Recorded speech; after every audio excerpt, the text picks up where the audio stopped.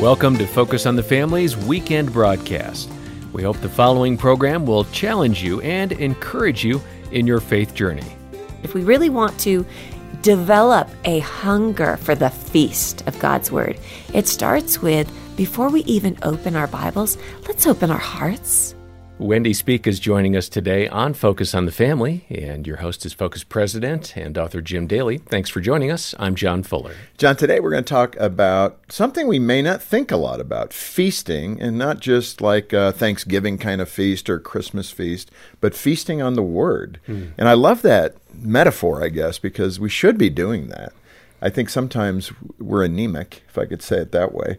We don't feast enough on the Word of the Lord and then allow it to penetrate us and put it into play, right? To see our own story in God's Word. And that's what we want to talk about today. You know, John, just to set this up for the listeners and the viewers, Focus, we've got 5 core areas that we're trying to connect with you on. Evangelism and discipleship, which is like today's program, marriage and parenting, advocating for children, that's our Option Ultrasound effort and foster care effort, and then engaging the culture. How do we engage the culture winsomely and in a way that promotes the gospel and promotes God's truth, even in the face of resistance? So those are the things we're always trying to bring you here on the broadcast. And today, we're going to talk about the journey of being a follower of Christ. Right, and Wendy Speake is an author. She's a speaker. She's really passionate about coupling God's Word with testimony, with life, and connecting God's Word to your life. She has a great book that we'll be covering some of the content in today. It's called The 40-Day Feast, Taste and See the Goodness of God's Word. And this is an excellent resource. We would commend it to you. You can find out more about Wendy and the book on our website. The link is at focusonthefamily.com/broadcast. You know, John, as we kick off here, and before I introduce or welcome Wendy in, with Scripture, here's a great example where if we only read the Word, but we don't do the Word, we're in a bit of a trouble, I believe, with the Lord. Because in James 1:23-24, it says, "For if anyone is a hearer of the Word and not a doer, he is like a man who looks intently at his natural face in a mirror.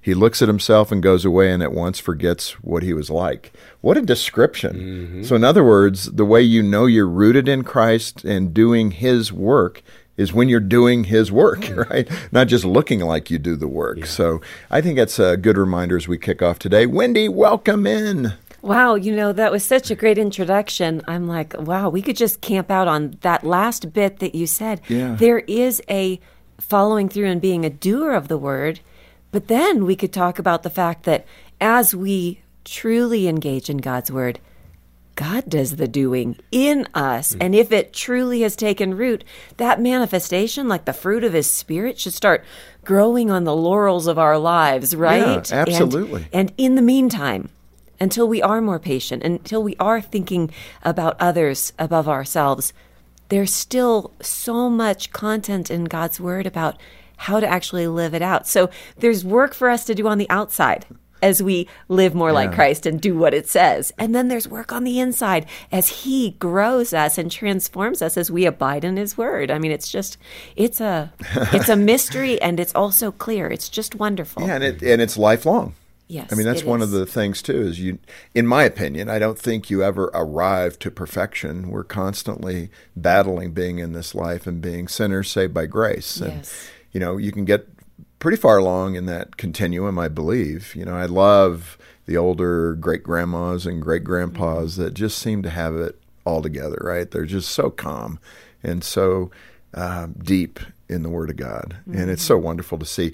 Let me ask you the consumer problem we have in our culture. And we're going to cover a few of these areas that influence how we read the Word and apply the Word. And certainly culture pours into this. I mean, we get distracted, we get busy, we get influenced by things that pull us away from reading the Word and doing the Word. So how does it affect us? Yes. You just said how we do it. And I think that the bigger problem is that most of us don't engage with it. And there are a number of reasons. And I think that cultural pull is one of them. I think that we have so many things at our fingertips, from the things we eat and drink to the phones that we, scroll through incessantly, I'm reminded of Jesus' invitation to come to him when we're weary and heavy laden. And he is the Word made flesh. And so I think that that's a really good analogy for us here. Why do we not go to the Word when we are weary and heavy laden? I think it's because there are things right there at our fingertips that feel more immediate, can get the job done, give us that fast dopamine release. I can reach out to a friend. I can text a friend. I can look at people who are, quote, friends online, but I don't really have a relationship with. Yeah, no connection. But somehow I get filled up in a way that didn't really fill me up. And I can drive through Starbucks and get another sweet latte. And I can go to Amazon Prime and binge watch another show. But the invitation has come to me. Come to the Word made flesh and come to the Word. And I will give you what you need in this life. Yeah. So you said we're consumers, and yet we're malnourished. You used the term anemic. Yeah. Why is that? And I think that number one is we're consuming the wrong stuff. Right. Amen. That's so true. Let's get into this idea of feasting. I think some people, and I know people, I know family members of mine who have embraced Christ and believe in Jesus, but that application is hard when they read about a metaphor of feasting in the Bible or goats and sheep, and it doesn't come too easily for how does that apply to me? And that's just, I think, understanding. I mean, I'm not sure, but in that feasting table, how do we... those that are eating steak versus those that might be eating soup, yes. How do we nurture them into a deeper part of the meal? Right. Sometimes it takes discipline to develop a hunger. And so we have to actually acquire a taste. And it's hard to acquire a taste when we're not feasting. And it's hard to acquire a taste when we're reading it that's more like checking a box. And so I tried to, during these 40 daily devotionals, become really practical. I don't want to just talk about that we should. I want to give some help in, okay, but let's do it. Yeah, I want to. Let's do it, though. Yeah. And so there are 3 practical things that I suggest. And it's kind of like a bookend and the middle. It starts with asking the question, am I here to hear from the Lord this morning? Am I here to taste and see that He is near, that He is good, that He is speaking to me, that He has something that He wants to communicate to me, that He wants to shape me into the image of the Son He loves? Is that really about to take place? Is that really available to me right now? One of the chapters in the book that I love so much is that I had a pastor named Pastor Keating in Escondido, California, and he would take the podium and he would put a hand on either side of the podium, look out at the congregation and ask that question, did you come to hear from the Lord this morning? And then he would take a pause and we would all sit there like, oh, yeah, that is why I wrangled my kids up. Herded them like a bunch of cats into the car seats and made all this effort to get here. I have come to hear from the Lord. And so I love to think of coming to God's Word. If we really want to develop a hunger for the feast of God's Word, it starts with, before we even open our Bibles, let's open our hearts. Yeah. Let's open ourselves up with that question, why am I doing this? Right. Do I want to taste and see how good He is? Is He here? Is He actually going to meet with me? And you got to slow down for that question. So true. To answer it. Yeah. And then there's reading it slowly. Learning to read it slowly. That doesn't mean you have to read a big chunk of Scripture. It doesn't mean you have to do the most deep, inductive Bible study. And then at the back end of it is asking questions at the end. What did I learn about God? Yeah. What did I learn about myself? And how do I, back to our original point, how do I live differently as a result? Right, and that's a good application of the book and what you're looking for people to experience, which is wonderful. I want to roll back to a couple things, though. One is a pretty profound statement that you made, that you loved going to church because you felt you were loved at church. Mm-hmm. I mean, that's pretty profound. I'm not sure everybody understands that, or if everybody experiences that. It Yeah, I certainly don't should be think they what did. they experience, but not always happening. No, I think it was special that I had that experience, and I know that others have. A lot of people have Bible wounds, I call them, or church wounds. I mean, that's a topic that's actually being honestly addressed in churches. How do we not inflict those wounds in a culture that is so counter-biblical? Mm-hmm. How do we become a people like Christ, embracing people within the church? But at a very young age, I was taken to church, I mean, from the beginning. Yeah. And there was a woman named Ruth Gosting, and she had the squeakiest little high-pitched voice, and she would say, "Oh, Wendy, I'm so glad you're here." Yeah. And everything about her voice, her tone, her face, All inviting. it communicated she actually was glad I was there. Yeah. It's hard to not be happy you're there too when somebody's happy that you're at church. And so she would sing in her wonderful voice, "Yes, Jesus loves me. The Bible tells me so." But I believe Jesus loves me. The Bible told me so because Ruth loved me and told me so. Yeah. And my mother loved me and told me so. And so I was surrounded by people that told me that God loved me. And this love message was communicated through his word. So why wouldn't I want to open it up Yeah. as a child? Wendy, you said something a moment ago I want to come back to because people experience things differently. Yes. But that whisper of the Lord, that nudge, I think so often, boy, in our marriages, in our parenting, as Christians, we tend to want the thunderstorm. We want to see the lightning, maybe even in the direction we need to go in our lives, right? So we're pleading for the Lord to speak very loudly to us so we don't miss it and we get it. And oftentimes the Lord is in that nudge spot. It's not going to be an overwhelming hand clapper of a voice that you'll hear in your thoughts or, in your spirit. So speak to that slowing down that you mentioned a moment ago, reading the word and sitting and asking God, how does this apply to me? Yes. And then waiting to hear something from him. And what does that look like? Yeah. I mean, if there is one word that I would describe how to read the word, it would be the word slow. Yeah. Slowly. Why not? Where are you going? Well, I went, it was about 4 years ago, and I went to Israel. And it was really cool. I was there with a couple of other authors, and just deep, insightful, Jesus-loving, gospel-loving women. And as we went, we had a wonderful tour guide. As we went from one location to another, he would say, "Okay, Wendy, you read this. Anne, you read this. Ruth, you read this." And he'd pass back the microphone, and we would read from the word, pretty much a kind of a setup for where we were going next.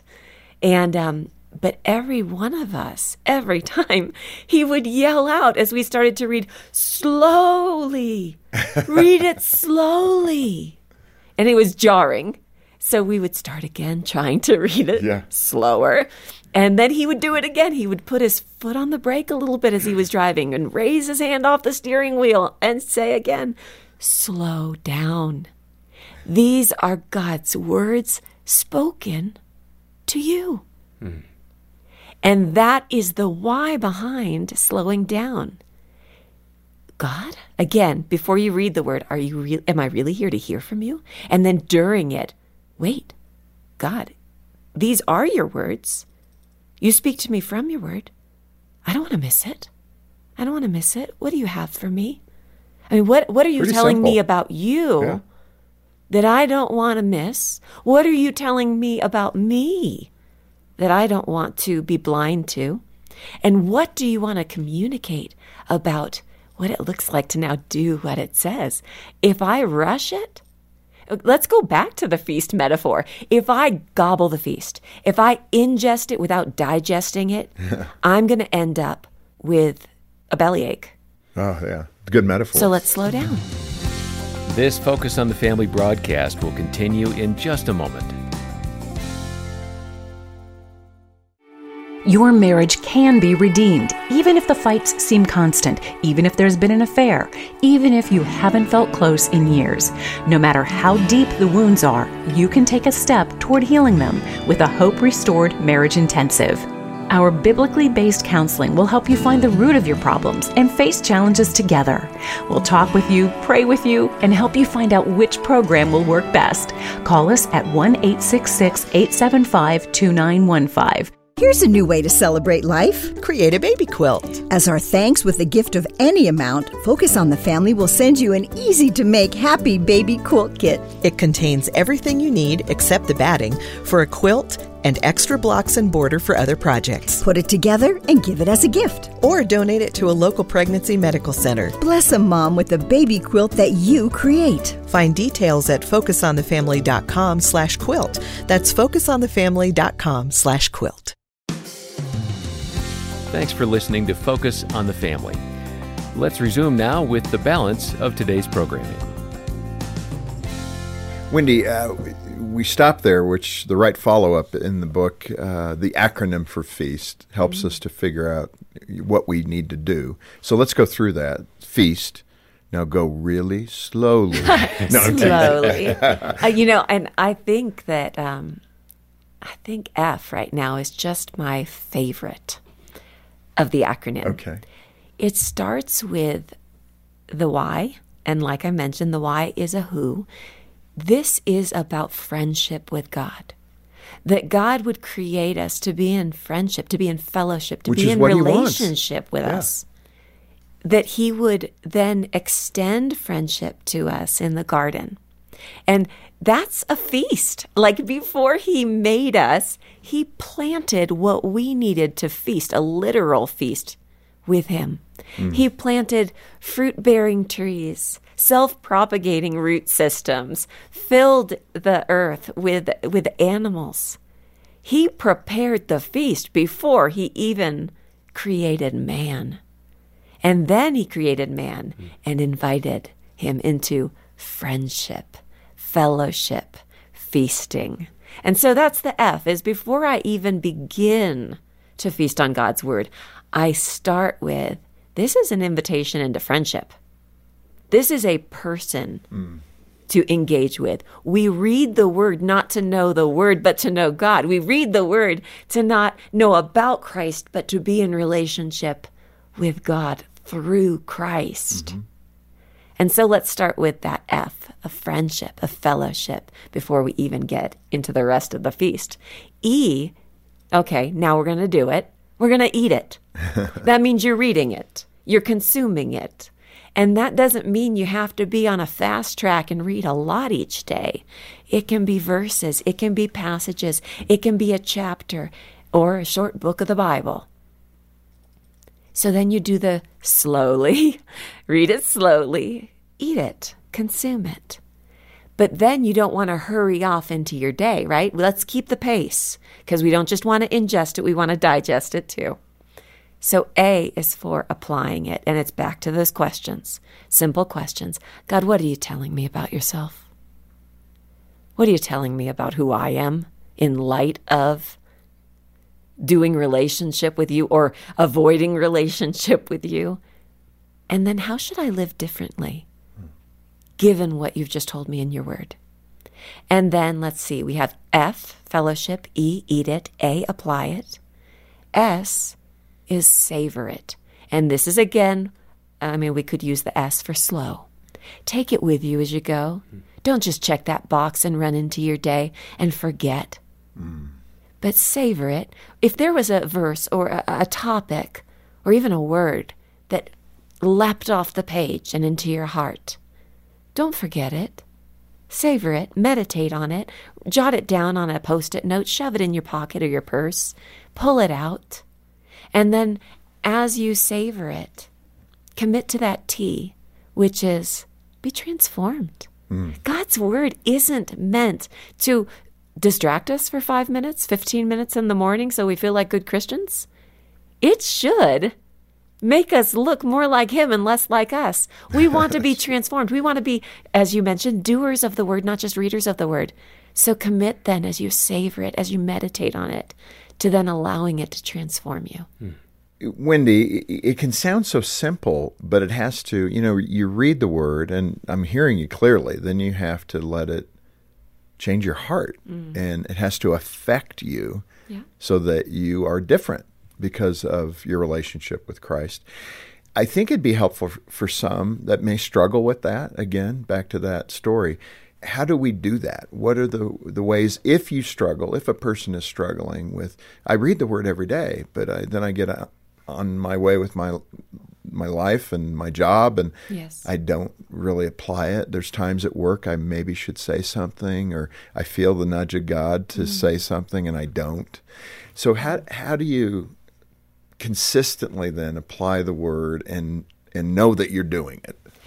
I think it's possible to get in the word and not let the word get in you. Yes. There is a very familiar verse, I have hidden your word in my heart that I might not sin against you. And I think we could maybe translate that into, I have let your word get into me so much that I'm shaped by it. It doesn't leave my mind. It doesn't leave how I live. It's in me. I still have all my natural tendencies, but it stops me from following my natural tendencies. It's in me. I love that I've hidden your word in my heart that I might not sin against you. It's like hearing God's voice from within. When we close our Bibles, we can't close the Bible. Right. It's because it's in you. It's in you. Right. And so God speaks to us from the pages of his holy communication, and then we can't get him to shut up because he's still there doing it as we take him with us. Yeah. The dry spell, let's hit that one, because people do hit a patch, and I've done it, where you're busy, the load of life takes over, and you're not mindful enough to say, okay, slow down. Let's make sure we're reading the word. And, you just hit a patch where, Lord, are you there? Well, where have you been? Right, and that's the question. I'm always there, but I haven't seen you lately. Address the dry spell and how to correct that. Dry spells can occur for so many different reasons. I mean, it can be, I'm just so stinking busy. Right. It can be, I'm just so stinking happy. I'm not in touch with my need. You're content. Right? And you can full. Even feel close to God until you're not so close to him because you haven't been spending time with him. And then there can be, for some people, they have a hard time spending time in God's word when things are difficult. For me, that's when I'm actually oftentimes more drawn to his word. I think of the woman with the issue of blood. I got issues, and I'm fighting my way into his presence. I'm pushing people out of the way to get to his presence, and I do that in his word. So there can be lots of different personalities that encounter God's word for different reasons, which means there are lots of different personalities and reasons for why we fall out of our habit of sitting with him and feasting on his word. Yeah. If you find yourself in that season, back to those two words about how, are we reading it as a discipline, or are we reading it because we're hungry? If you have found that you're actually not hungry, you're not alone. Go back to the discipline of reading God's word. Yeah, and Wendy, I think right at the end here, it's maybe, I don't want to simplify it to a temperament issue. I tend to lean that way because I know myself. I know how I'm wired and the bent that God has given me. I'm extroverted. I could get distracted very easily, those kinds of things. I think to end here, it'd be good to address kind of the two bigger audiences of how we read the word and apply the word. One, I would say, is right with you. They get it. It's Gene. Gene is right with you. Have that hunger, have that discipline, apply it to your life, do it regularly, if not daily. And then the other camp, which may struggle, especially if they hit a storm, they don't necessarily move into the word to find sanctuary, to find safety. It feels to them kind of counterintuitive when we know it's not. That's where you want to go. But speak to that, again, that personality that may not, in the storm, feel like the harbor is doubling down with the Word and doing more in the Word so that you feel you're in a safe place, even though everything's going crazy. Yeah, let me go back to that same scripture of Christ's invitation. Come to me. Come to me. We know that Christ is the Word made flesh, and his invitation was a very simple, come to me. And so my invitation is to get a copy of the 40-day feast, not because it is the feast, but because it just might awaken your appetite for the feast that is the Word of God. That is well and said. I have you at the end of every short chapter read a chapter of the Bible, feast on it, and answer those 3 simple questions. You'll develop a little bit of hunger, and as we say goodbye on day 40, you'll be ready to really feast. Yeah. Well, there's a promise. And if that's where you're at, get in touch with us. We want to be there for you. You know, we have caring Christian counselors who can help as well, along with many, many resources. Over 45 years, I think we've covered the gambit on what you might experience in this life. But this is a great, again, a great tool to learn the discipline of feasting on the Word of God, the 40-day feast. And if you can support the ministry and be part of the ministry, helping others, that's kind of Christian, right? We'll send it as our way of saying thank you for your partnership in that way. And if you can do that monthly, that's great. One-time gift is fine. If you can't afford it, we'll get it to you because we believe you need to be in the Word of God. So get in touch with us is the key there, and let us help you. When you reach out, donate generously as you can, and make sure to get a copy of the book by Wendy Speake, The 40-Day Feast, Taste and See the Goodness of God's Word. You can donate and get the book when you call 800, the letter A and the word family, 800-232-6459, or stop by focusonthefamily.com/broadcast. Wendy, again, thanks for being with us. This is really good. I always love time with you guys, talking about the Word and inviting listeners to join us. Yeah. On behalf of Jim Daly and the entire team, thanks for joining us today for Focus on the Family. I'm John Fuller, inviting you back as we once again help you and your family thrive in Christ. You're listening to Focus on the Family's weekend broadcast. We'll take a quick break here and then return with another faith-building program for your family. Stay tuned. Hey parents, Parent here. If you're searching for biblical and practical tips for your kid's specific age, you know, with all that extra time you have, well, you can stop. Focus on the Family has weekly age and stage emails that bring the tips to you. Each week, I get an email for my son that I can read on my phone and put directly into practice. No more sifting through junk on the internet. I can focus my time on being intentional. It's easy. Visit mykidsage.com, add your kid's age, and get to parenting better. That's mykidsage.com. Today on Focus on the Family with Jim Daly, we'll explore how digital technology can affect your family, so much so that you might need a long break from it. I know detoxes, but you know your kids like nobody else, and you've been watching them for the last 2 weeks, and you're observing what dose of technology or dose of digital entertainment kind of sends them into a tailspin. We need to view interactive digital entertainment more like doses because of the way it affects the brain. So, you know, observe your kids and be confident when you're making these rules and these parameters for your kids. That's Molly DeFrank, a concerned mom who wants to help equip your family to establish some healthy tech boundaries. And we'll hear more from her today. Your host is Focus President and author Jim Daly, and I'm John Fuller. John, here's a billboard surprise. We all know digital technology, smartphones, tablets, internet, are generally good for finding information. Can you remember back to how we used to get somewhere before smartphones? Do you remember the microfiche we would use at the library, the little I used the Thompson paper books. Things? So you bought these books, you know, for L.A. or wherever, and you'd have to go to page 17 and then...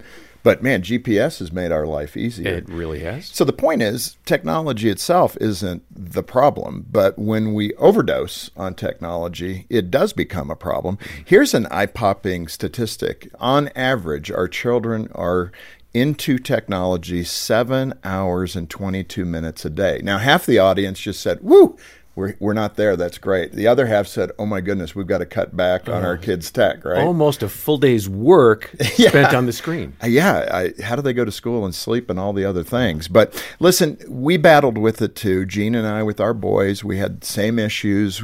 We did well at times and we did poorly at times. Don't feel judged.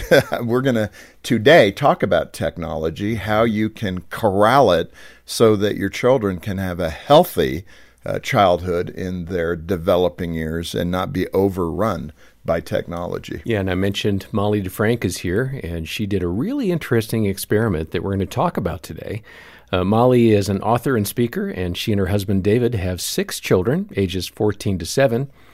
She has a book that captures a lot of her stories and insight. It's called Digital Detox, the 2-week tech reset for kids. You can learn more about it at focusonthefamily.com/broadcast. It should say kids of all ages. I feel like I need a detox from time to time. There you go. Molly, welcome to Focus. Thanks so much for having me. It's so good to have you. And I talked with you before we've come on here just to say this is like a pressing issue. This is one of the top issues we hear from parents is, what do I do with technology? So it's really good that you're here today, and we're grateful that you'll pour some wisdom into people. Now, first of all, who's got the kids? My amazing husband has the kids. Really? Yeah, he's the best. 6 kids. That's awesome. Yeah. And he's got them all. So he's probably having a busy day today. Oh, yeah. And you're kind of loving it. Oh, yeah. I'm on a vacation. It's wonderful. Well, listen, I shared that alarming statistic about the average usage of technology for children, 7 hours, over 7 hours, almost 7.5 hours. What kind of impact is this excessive usage? And some people may say, is that excessive? I don't know. But it is. Just let's start there. But what kind of impact is that having on the kids? Oh, it is huge, Jim. You know, you don't really have to go far to find an expert that's going to tell you that this is a problem for our kids. It's affecting them in so many ways. This digital entertainment is actually rewiring their brains. It's numbing them out instead of helping them to connect with human beings. It's preventing them from being able to cope with everyday setbacks. The opportunity costs are enormous. It's also a huge part of it is, what are kids not doing? What talents are they not honing? What skills are they not practicing? It's actually really interesting, the research that's coming out. Kids are starting to develop something they're identifying as virtual autism, where young kids are presenting like they're autistic, but upon closer scrutiny, it's not autism. It's just that they've been so numbed out on their devices that they aren't experiencing, running around outside. So they're not behaving socially in a normal way. Yeah. I could see that, or I understand that. It's really terrible. And parents are starting to see it. 85% of parents say that their kids' relationship with their devices is stressing them out. So if you're listening and that's you, please just know that you're not alone. You're actually in the majority of parents. And the good news is that you don't have to stress about this. You don't have to wring your hands. You can just roll up your sleeves. And with a couple simple steps, I want to help you get in front of this and get back in the driver's seat when it comes to your kids' technology use in your home. Let's start there. You had the aha moment. Describe what was going on in the family, and that moment you went, okay, we got to get a hold of this. Yeah. Well, like most parents whose kids were born in maybe 2010, that time period, the iPhone came out in 2007, the iPad came out in 2011, and we really bought into the marketing. And the marketing said, hey, if you want to raise little rocket scientists, give them technology early and often. And so we did. I remember I had a little iPad case for the back of my driver's seat so my kids could be entertained. But like most parents, I started to see as the years went on, where are those little rocket scientists? Instead, what I'm seeing is epic meltdowns. It was like zombies of kindergartners going on in the home when you take away the screen. And so we're left scratching our heads like, what's going on? What went wrong? Meanwhile, the thing we weren't told is that the very people who create this technology wouldn't let their kids near it. They're some of the strictest parents because they know what it does. So back to us and our family. We bought in. My kids played with the devices. They did it. I thought we were responsible. We were 1 to 2 hours a day of digital entertainment for our kids. And still, we saw these negative effects. One day, I came home from running errands, and one of my sweet little babies greeted me at the door, not with, hi, mommy, but can I play on your phone? Yeah, where's your phone? Where's your phone? Exactly. Like I was this gatekeeper to their next fix of dopamine. So that was it for me. That was the last straw. So I called my husband at work and I said, hey, I think we need to pull the plug on all of it. I think we should take a break. And, he was in the office full time. I'm at home. I'm homeschooling 2 of the kids. I had 2 3-year-olds, a new foster place. It wasn't a good time to take this on. But my husband said, absolutely, if you're in, I'm in, let's do it. So we told the kids that night at dinner. We're eating dinner and we said, hey guys, we just want to let you know we're trying something new. You're not in trouble for anything, but until further notice, we're not doing any digital entertainment. So no YouTube, no Netflix, no Nintendo Switch, all of it, we're taking a break. And would you believe it? It didn't go over very well. They didn't celebrate? No. It was some weeping and gnashing of teeth sort of coming from the dinner table. They were crying. It was one of those parenting moments where you're like, did I make a terrible mistake? What have I done? What is this going to mean for us? And by far, that was the hardest part of the entire detox. So rest assured, it was breaking the news to the kids. That's the worst part. So we told the kids, we're just going to try it. It's something new. And by the time morning rolled around, the kids knew, like, do not even ask. You will be met with a chore if you ask for a device. So they didn't. And I couldn't believe it. We woke up the next morning. They were playing with the toys on their shelves. They were playing with each other. They started inventing games. They made currency out of pebbles outside. Right. They started their own little their creativity exploded. The imagination exploded. Yeah. Exactly. That's so I give Jean credit because we weren't our kids were born in 2000 and 2002. So they right when smartphones were coming out, they were old enough to say, "Hey, can I have one of those?" And we delayed that for the longest time. I think Trent received a smartphone at 17. Because he needed directions to drive. And because Troy was there at 15, he got that at the same time. So 17 and 15, which I thought was great advice we had gotten. Just delay it as long as you can. But the other thing that she did, we shut off cable. We got rid of TV. That was a little tough for a football fan like me. But we did it, and probably for like 10 years. It was a long time. But she said what she observed was exactly what you observed. They played. Their imagination came alive. They'd go 4 or 5 hours playing together with Legos and other things. And that's good. Absolutely. It's incredible. And you don't really appreciate how much our kids are being numbed out and how much their imaginations are being stunted until you go through this digital detox. Yeah. You have a model, an acronym, UNDO. Let's start there. Explain what UNDO is, and then we'll get into each of the letters, UNDO. So what do they stand for? Yeah, so every successful detox that I've helped parents with has these 4 components. You can remember it with that acronym. So the U stands for unplug, cold turkey, 2 weeks. Okay, a lot of times parents will say, well, can we just, cut down on the consumption? Can we just keep, maybe 1 show a day, 30 minutes of screen time? No. So let me explain why.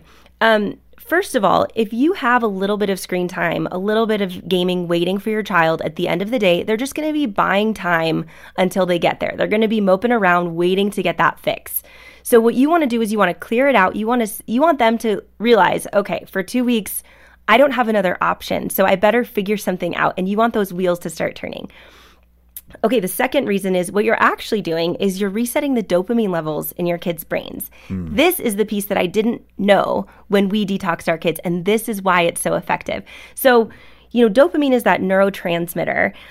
It's that feel-good chemical that's released in the brain when we experience anything pleasurable, enjoyable. Right. So, eating a delicious bite of chocolate cake, dopamine is released. Well, these geniuses in Silicon Valley have taken what we know about dopamine and they've engineered it into their games, into their apps that our kids are playing all day.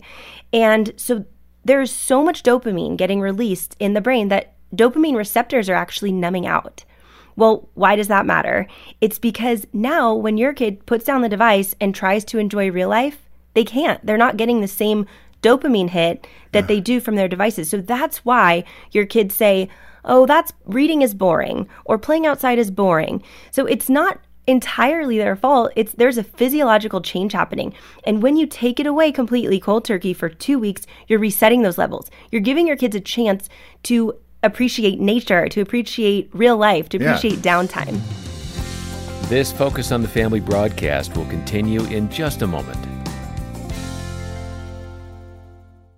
It's time to level up. Give your kids a safe, faith-focused, and biblically based community, and so much more. Join the Adventures in Odyssey Club. Learn more and start your free trial at adventuresinodyssey.com/radio. It's time to level up. Give your kids a safe, faith-focused, and biblically based community, and so much more. Join the Adventures in Odyssey Club. Club members get on-demand access to the exciting Adventures in Odyssey series, including more than 900 episodes. With faith-building activities, parental controls, and a safe online community, the Adventures in Odyssey Club could be your best adventure yet. Learn more and start your free trial at adventuresinodyssey.com/radio. Thanks for listening to Focus on the Family. Let's resume now with the balance of today's programming. Molly, we've got unplugged or unplugging. Okay, what's the N in undo? The N is my favorite part of the detox. It's notice your kids like never before. So you already know your kids better than probably anyone on the planet, but what you're going to do is now you've removed this filter of passive numbing out for your kids, and you're going to zoom in and see what's going on in that little brain of theirs. You know, what makes them tick? How are they uniquely wired by God? What are their talents? What are their interests? And you are going to feed those things. So let me give you an example. Before our digital detox, my 3 oldest kids, if you ask them, what are your favorite things to do for fun? Each of them would name a different video game. And I thought, well, that's fine. That's normal. That's how kids play these days. Well, after our detox, they would each name a different sport or drawing comic books or, doing Legos.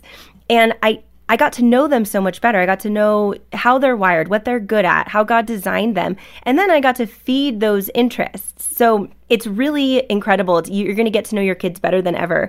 And the other piece of that is getting to know their vulnerabilities a little better. So if you have a kid who, let's say you've got a 13, 14-year-old who gets anxiety talking on the phone to grandma or whoever, or they can't make small talk with the checker at the grocery store.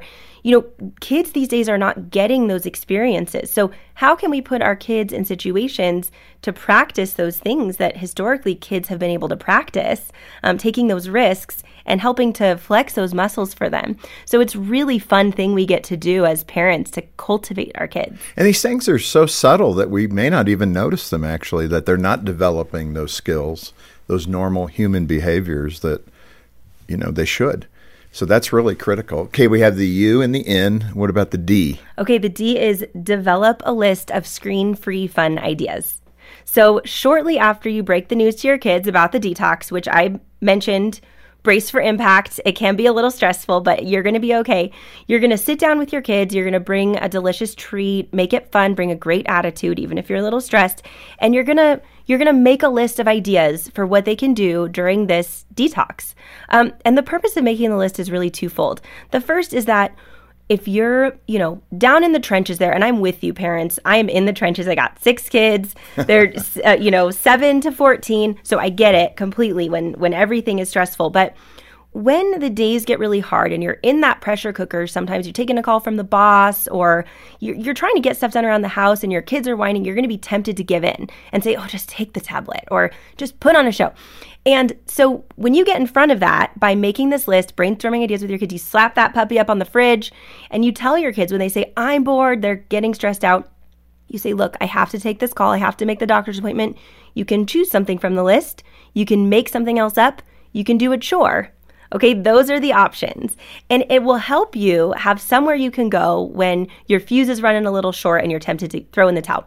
And the second reason, and probably the more important reason for making the list, is you're showing your kids they have everything they need in their minds to think of an idea of what to do, to look at the beautiful world around them and think about the way they're wired and how can they even look outside themselves and their neighbor. How can I bless my neighbor? How can I use what I'm good at to love my neighbor, love my siblings, serve my family?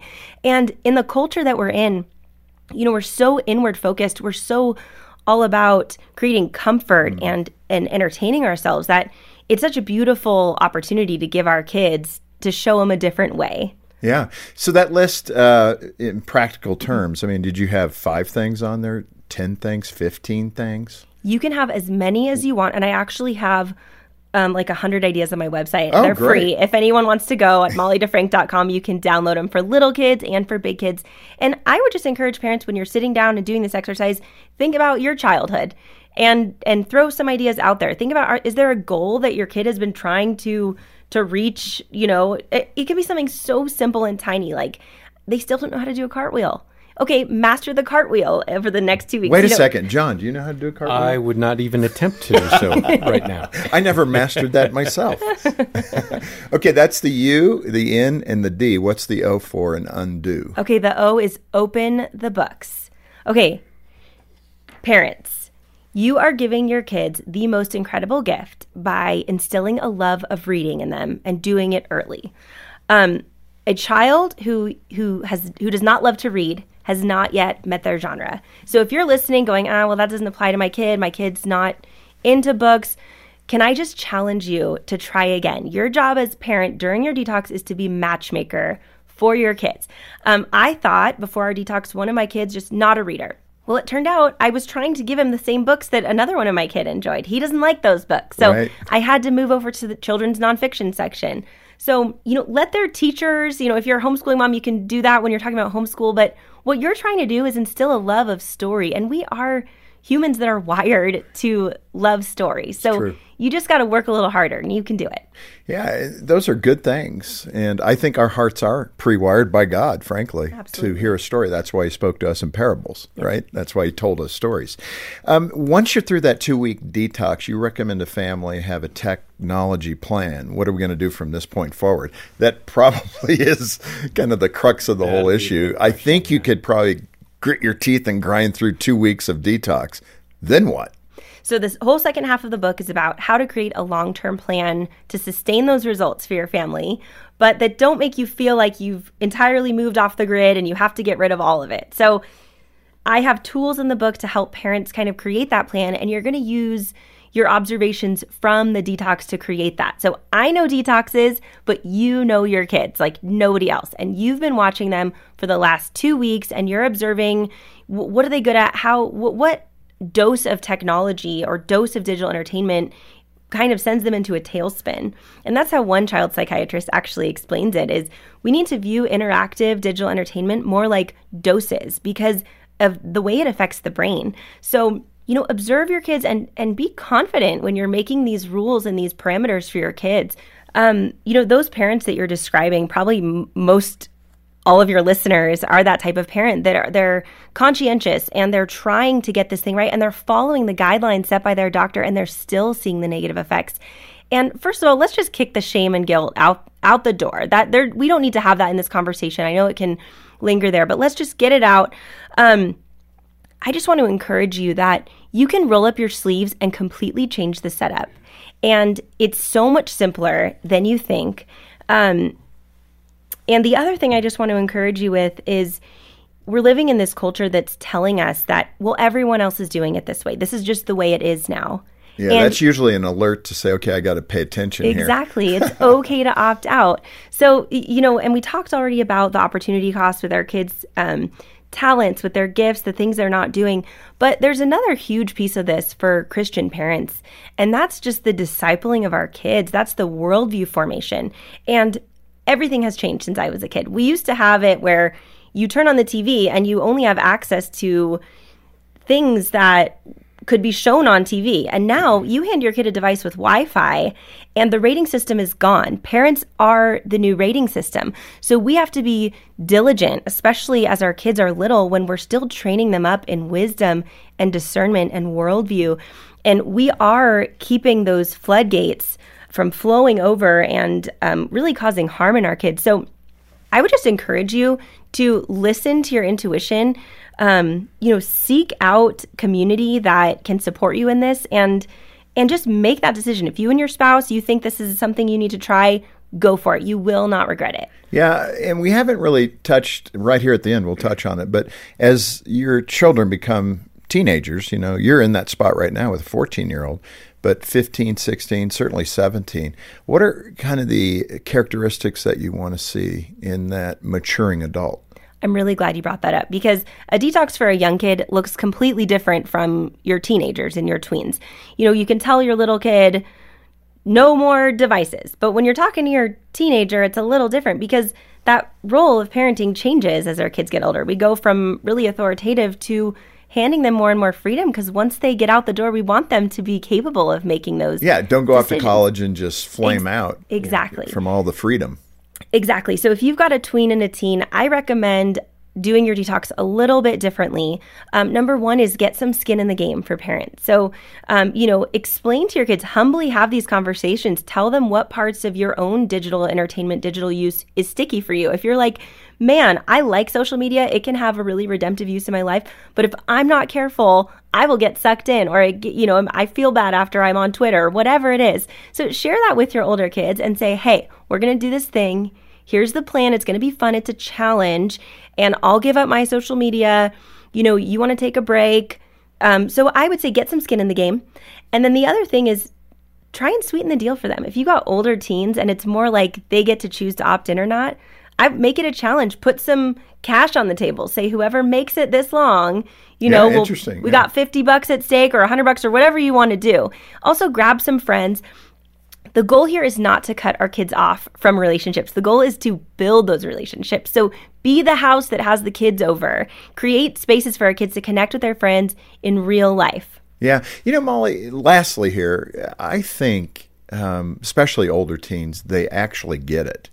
Now, it's like somebody with any addiction. They're not going to come right out front and say, no, I would like you to take this away from me. But I think when you have that discussion, when you have the communication going, and it's rational and understandable and even backed up by data, which helps, they get it.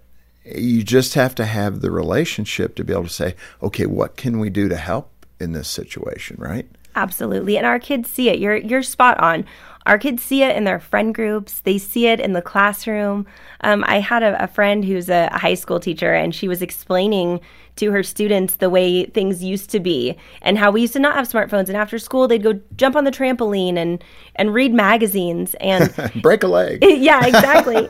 And she asked her kids, her students, she said, do you have any interest in that? And more than half the class raised their hand and said, I wish it was that way instead. And that was really powerful because, to your point, kids know. And especially as believers, it goes back to what you just said about relationship, that we have this powerful influence as parents in our kids' lives and this magical window between probably 4 to 14 where our kids think we're cool still, and they're listening to us. And if we think something's awesome, they think it's awesome, like the Steelers, for example. Yes, for some people. Yeah, for some. But, we unfortunately, if we don't take a minute and take a closer look at our kids' digital entertainment consumption, we are going to be wasting away. We're squandering away this time. And we see that God gives parents a lot of space to parent our kids individually as they're wired. And he doesn't demand that we, thou shalt feed your kids organic food all the time, or he's not so specific. But so where he does speak to how we parent our kids, we better listen. And you look back at Deuteronomy 6, and you look at Moses recounting the commandments to the people, and after he does that, he says to them, love the Lord your God with all your heart, soul, and might. And then in Deuteronomy 6:7, he says, parents, teach these things diligently to your sons, and talk of them when you sit in your house, and when you walk by the way, and when you lie down, and when you rise up. And today in our culture, all of those little in-between moments are occupied by a device. And it's time to take them back. Well, that's great, Molly. This has been terrific and a powerful half hour. So thank you so much for being here with us. And what a wonderful resource, Digital Detox. We've got it here for you. Again, we're hearing from parents. This is a major issue in parenting. Get a hold of us. That's our whole goal here, is to equip you with resources that help you in your parenting journey. So don't hold back. Get in touch with us. If you can make a gift of any amount, monthly or one-time gift, we'll send it as our way of saying thank you. And you can get in touch, donate, and request this book, Digital Detox, when you call 800, the letter A in the word family, or stop by focusonthefamily.com/broadcast. And if you do this detox and come up for air, or even if you don't go to the detox level, but you really need some help about the entertainment world, the games, all the things kids are interacting with, stop by our Plugged In site. Boy, that team has been taking care of parents and helping equip us so we can make good decisions and help our kids learn discernment for years and years. Plugged In is a wonderful resource. We've got all the details at our website. On behalf of Jim Daly and the entire team, thanks for listening today to Focus on the Family. I'm John Fuller, inviting you back as we once again help you and your family thrive in Christ.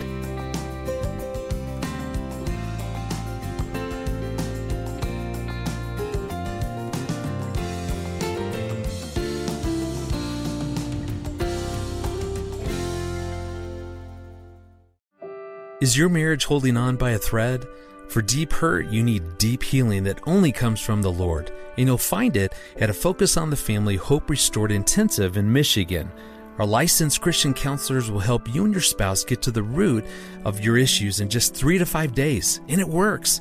80% of the couples are still married 2 years after attending. Learn more at hoperestored.com and talk with a trusted advisor. That's hoperestored.com.